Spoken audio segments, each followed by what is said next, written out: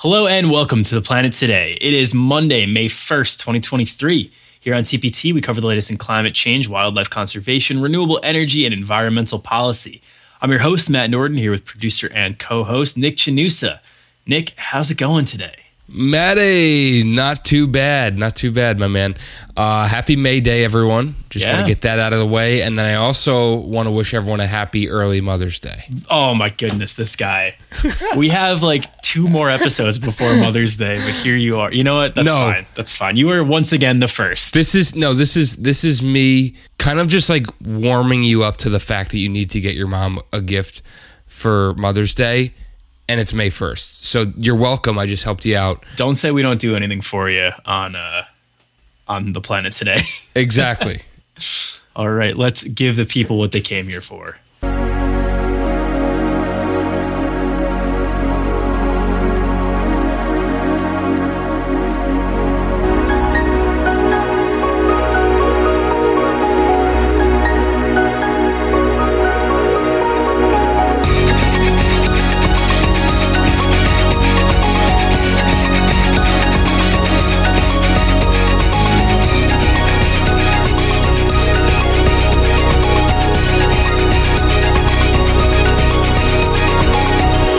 Before we get started, we have a quick word from one of our sponsors. This episode is brought to you by Kitcaster. Kitcaster books you on top podcasts. How do funded startup founders attract prospects and talent? Podcast interviews. How do entrepreneurs with exits find new deals? Podcast interviews. How do C-suite execs differentiate in crowded markets? Podcast interviews. Kitcaster books you on top podcasts. Click the link in the show notes for a special offer. Celebrate good conversation. All right, we have 2 stories for you today. The first one is a press release from the Associations of Zoos and Aquariums, and it's titled Big Cat Public Safety Act, Public Law Number 117-243. So we try to discuss current events on this show for anyone who is new here. I realized we never talked about this one, and it happened in December, so we are a cool 6 months behind, but the Monday shows are supposed to be more fun, more engaging, a little more of the good news to butter people up for a long month. Yes. So, December 20th, 2022, a bill protecting big cats in the U.S. was signed into law.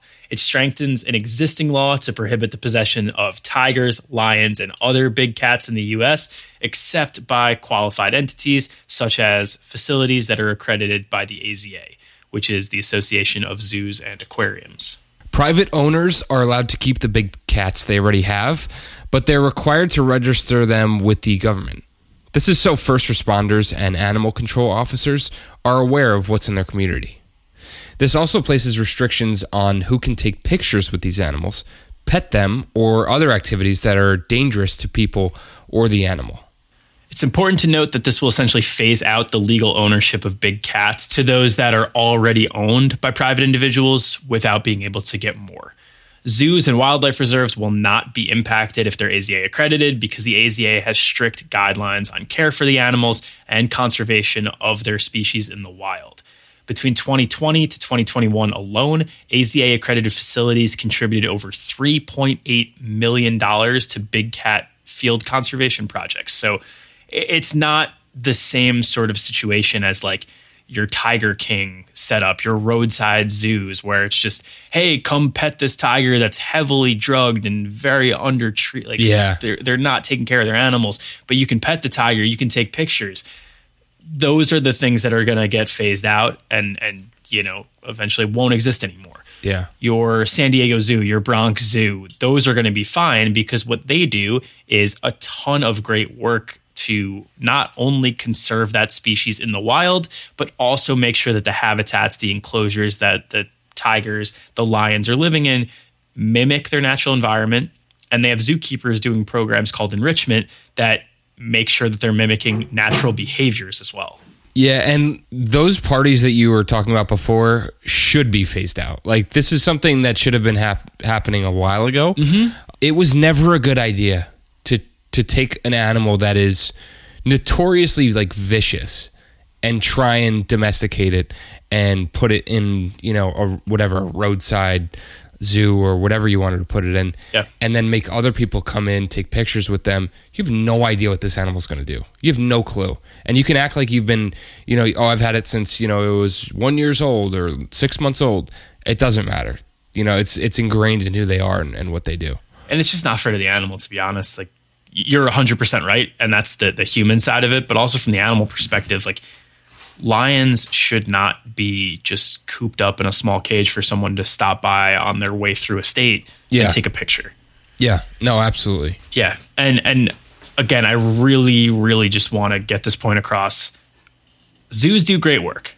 We are not talking about those larger zoos that I mentioned because they're all accredited by the AZA. We are specifically talking about smaller, unaccredited facilities or just people that own tigers and keep them in their backyards. Like, there are people in the US that have private ownership of a big cat. Like, that's the sort of stuff that won't be able to fly anymore. Yeah, it's a good thing it is. And I hope that if my cats are listening right now, they are not confused because as they're starting to grow up, we call them our big girls. They are not big cats. They are little girls. 9-pound girls. Not even. Not even? They're like, oh my goodness. 5 pounds. Holy heck, dude. We still got to set up a date for Botch and Nora and Penelope. They are terrified of dogs, so so maybe not. Oh, God. That'd be hysterical. All right, let's move into our next story, and it's from Emily Anthes of the New York Times, who writes, Polly wants a video chat. This is such an interesting story, in my opinion, and before we get into it, this article is made in slideshow format with a ton of pictures, a ton of videos. Definitely check it out. The link is in your show notes, as always. Parrots are really intelligent, and it's been said that you shouldn't have a pet parrot if you can't mentally stimulate it. So a group of scientists decided to test whether technology could help with that stimulation. So they enrolled 18 parrots into an experiment where they would connect with each other over video chat. The scientists taught the parrots how to request a video call by ringing a bell, and then their owner would bring over a tablet or a phone with pictures of other parrots in the study. They would ask the parrot who they want to talk to, confirm it with the parrot, and then the owner would connect them to the call. Rebecca Kleinberger of Northeastern University is one of the researchers for this study and said that giving the parrots a choice of who to talk to was very important. The birds began to request to call their friends a lot by ringing the bell and having a tablet brought over to them. And they also appear to really enjoy these conversations with other parrots. Something interesting in the article is that parrots would often mimic the other parrot's behavior on the call. So if one began like grooming itself or singing, the other would follow suit. The researchers found that parrots began to develop a best friend or some favorite friends that they'd like to call more than the others, which makes sense for such social birds. Some birds would leave the focus of the call and then bring back an item to show off to their bird friend. Like, they would leave the screen and then come back with a toy. Some appeared to be more confident and calmer as a result of having more bird friends. And some would even sleep next to the tablet while their friends slept across that video call. It's so incredible. The researchers also bring up the idea that this is promising, but does cause some concerns. If there were signs of being uncomfortable, owners were told to keep the calls short and to end them. While cute, fun, and interesting to study, animal welfare still needs to come first. In other words, the calls between parrots are not the primary focus. The parrots are the primary focus. Yeah, and it's such a simple semantics thing, but it really frames the entire issue very well. Like, this isn't a story about video chats between parrots. It's a story about parrots video chatting. So to me, the thing that this reminds me of is I was talking with someone about only children and how only children today, like, they have so much easier access to talking with their friends than, only children 50 years ago. So I'm curious about like social development for only children now compared to then. Or another more recent example for us is like when we would go home from high school, we'd play Xbox all the time at night, and being able to connect over Xbox Live and just like chat with your friends. Yeah. It made you feel like you were all hanging out together, even though we weren't in the same room. Exactly. Even when, we for whatever reason couldn't be together, or it was a school night or whatever it was.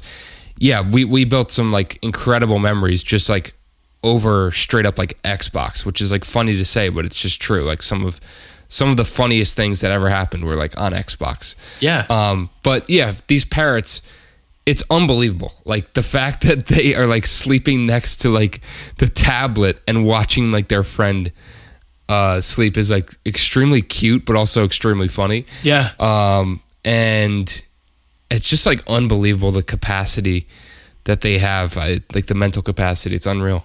Yeah, they're really intelligent animals. And I think like there was only 18 parrots in the study. This is not going to be conclusive evidence that like video chatting is 100% good for parrots all the time. Yeah, but I think what this does is it opens up the window for more larger studies with more parrots enrolled. And honestly, I think this is really cool because you look at a parrot that, let's face it, like if they're in your living room, they're probably not flying as often as they'd like to. They're probably not socializing with other parrots as often as they would like to. This gives them the answer to one of those. So honestly, I think the intersection between technology and wildlife conservation, it usually comes up in a negative light because we talk about like, oh, we need more renewable energy, so we're worried about how it's going to impact whales with offshore wind or migratory birds with solar out in the fields. Like this is the sort of thing where like there's no caveat. This is just really cool. Yeah, exactly. It's so new, but it's so cool at the same time. Yeah, just a heartwarming story to end today's episode. Speaking of, that'll do it for today's show. We'll be back on Friday for our regularly scheduled programming. Yeah, and be sure to share this show with at least one, count them, one friend or colleague or whoever it is.